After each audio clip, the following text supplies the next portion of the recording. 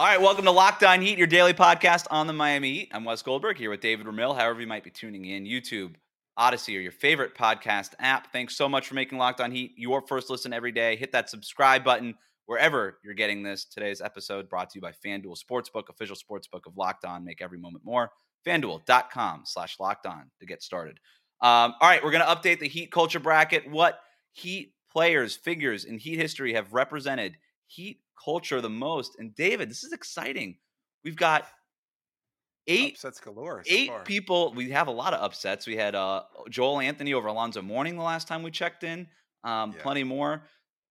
We've got 8 people left. And so we can't call this the Elite 8 because we don't have copyright over that and we don't want to get in trouble. So we're going to call this the Epic 8. All right. So here's our first matchup. Let's get right into it. The Epic 8.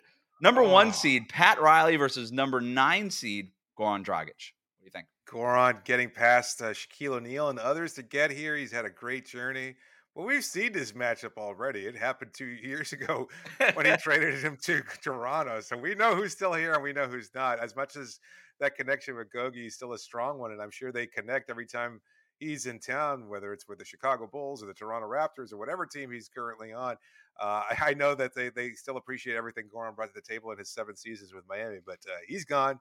Pat Riley's still here, and I think he's still going to continue to move on. I think this is really Pat is the heavily favored pick moving forward here, despite Goran's incredible run with the Heat. Yeah, this is like trying to think. This is like what's like the most dominant college basketball team in the tournament in like a long time? Currently I don't know. or This on is all time? well, other than the Miami Hurricanes, of course, but whatever. All right. I missed out on the analogy. It's tough. All right. I agree with you. Tough break for Goran Dragic. I don't know if anybody's going to beat Pat Riley, man. Like this is, I mean, he made the culture, right? Like he set the foundation, but we've had upsets before. I want to try to come up with some sort of argument because that's the fun of this, right? Is trying to come up with that argument. But even as great as Goran Dragic is, taking that Heat culture baton and planting it in other cities, which is not necessarily how batons work, but that's okay. It's a great story, but it doesn't beat Pat Riley's argument.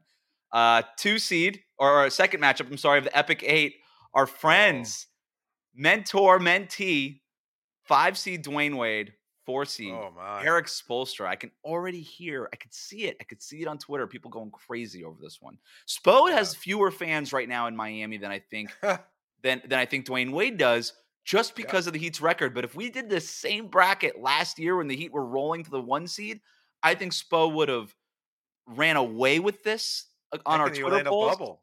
Yeah, in the Orlando bubble, when he carried that team that nobody had playoff expectations for all the way to the finals, there was a lot more rampant coaches.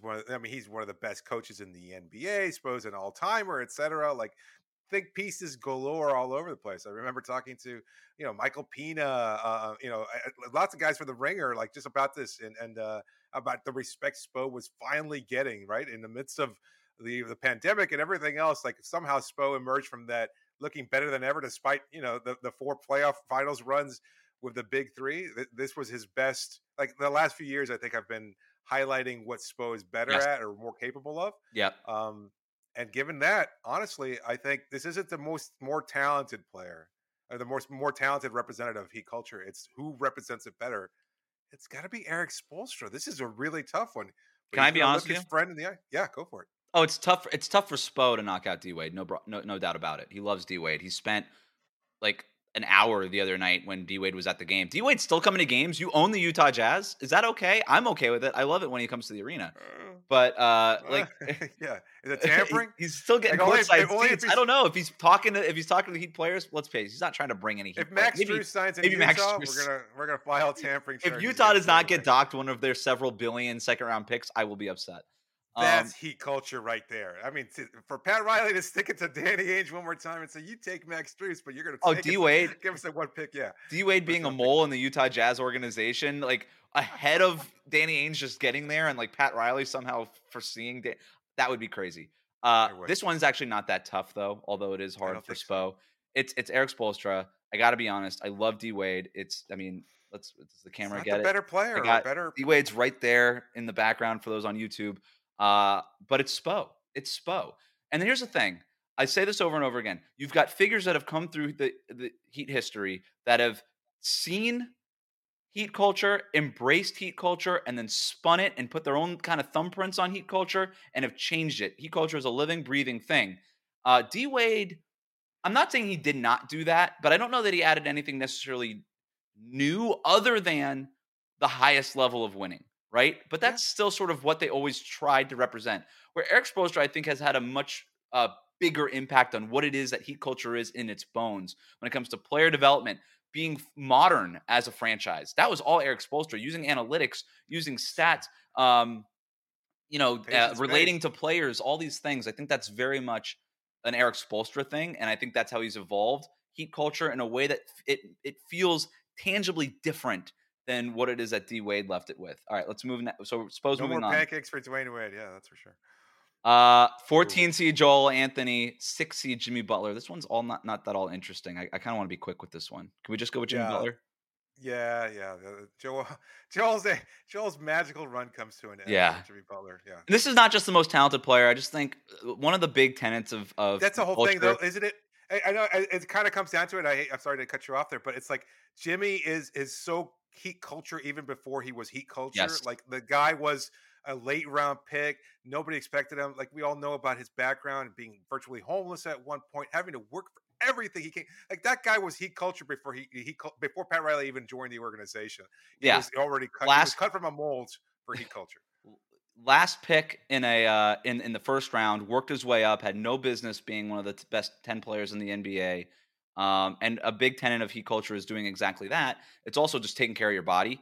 And behind LeBron, I don't know that there's ever been a better conditioned athlete in that's ever come through this organization than Jimmy Butler, right? Yeah, that's Like right. I don't think that that's a stretch.